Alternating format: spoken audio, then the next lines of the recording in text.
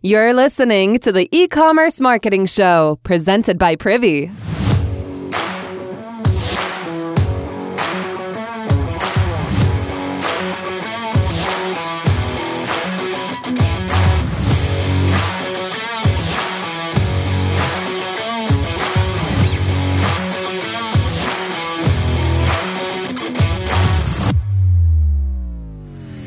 Hey, welcome back. So lately I've been loving e-commerce Twitter. I've been following as many operators of real e-commerce businesses as I can. It's a great way to learn. And if we haven't connected on there yet, I'm at Jabawi on Twitter. But today I want to talk about one operator in particular that I've been following closely. So Jason Wong, shout out Jason if you're listening. He's at Eggroll on Twitter. I've never met him personally, but he's done a ton in e-commerce, and he runs a few of his own shops. One of those is Doe Lashes, D-O-E, lashes.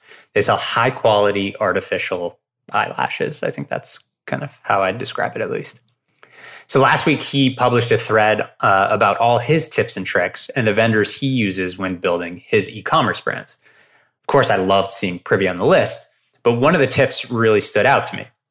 For his welcome pop-ups, he was calling out how valuable the tab has been for growing his list. I think he actually called it the collapsed button, but here I call it the tab.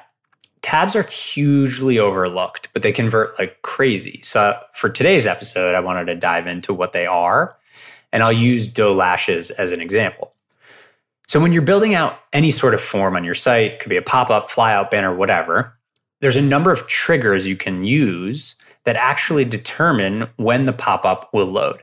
The most common ones we hear about are timers, aka open the pop-up after 5 seconds, scroll percent, aka open the pop-up after the visitor has scrolled 75% of the way down the site, or exit intent, aka open the pop-up if the visitor is showing that they're about to leave the website or close the browser tab.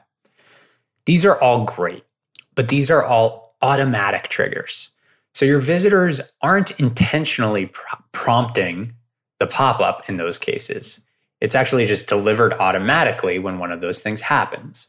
So the tab is something different. It's a trigger, but it's something that the visitor needs to click, the tab, in order to prompt the pop-up. So it works really well because of the intent.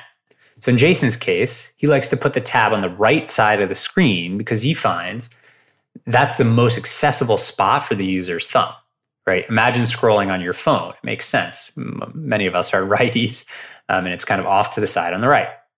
So his tab was bright pink with white text, encouraging the visitor to click on it. It probably took him 2 minutes to design, and it feels like a really native element that's really baked into the site. Now, tabs can take so many other forms. They can be full width. They can span the entire site on the top or bottom and push the site content down or up. They can be wedged into the corner. They can open a little dialog box, or they can be small tabs like Jason uses. You can customize the color, the placement. You can even add images and so much more. And for Doe Lashes, I took a quick look at their account because I was so curious. And it looks like the tab alone has helped them generate another 1,000 signups in the last 30 days. That's 15% of the total signups they've seen in the last 30 days. Pretty sweet, considering all of these people would have otherwise not signed up for the pop-up. So tabs are clutch, right? Put yourself in the customer's shoes. So you just landed on Doe Lashes for the first time, you're browsing around, and maybe Jason hits you with a pop-up after 5 seconds. As a visitor, maybe you're not quite ready, so you close out of the pop-up quickly. And you keep browsing, and then you say, oh shit, I actually did want to sign up for free shipping for my first order.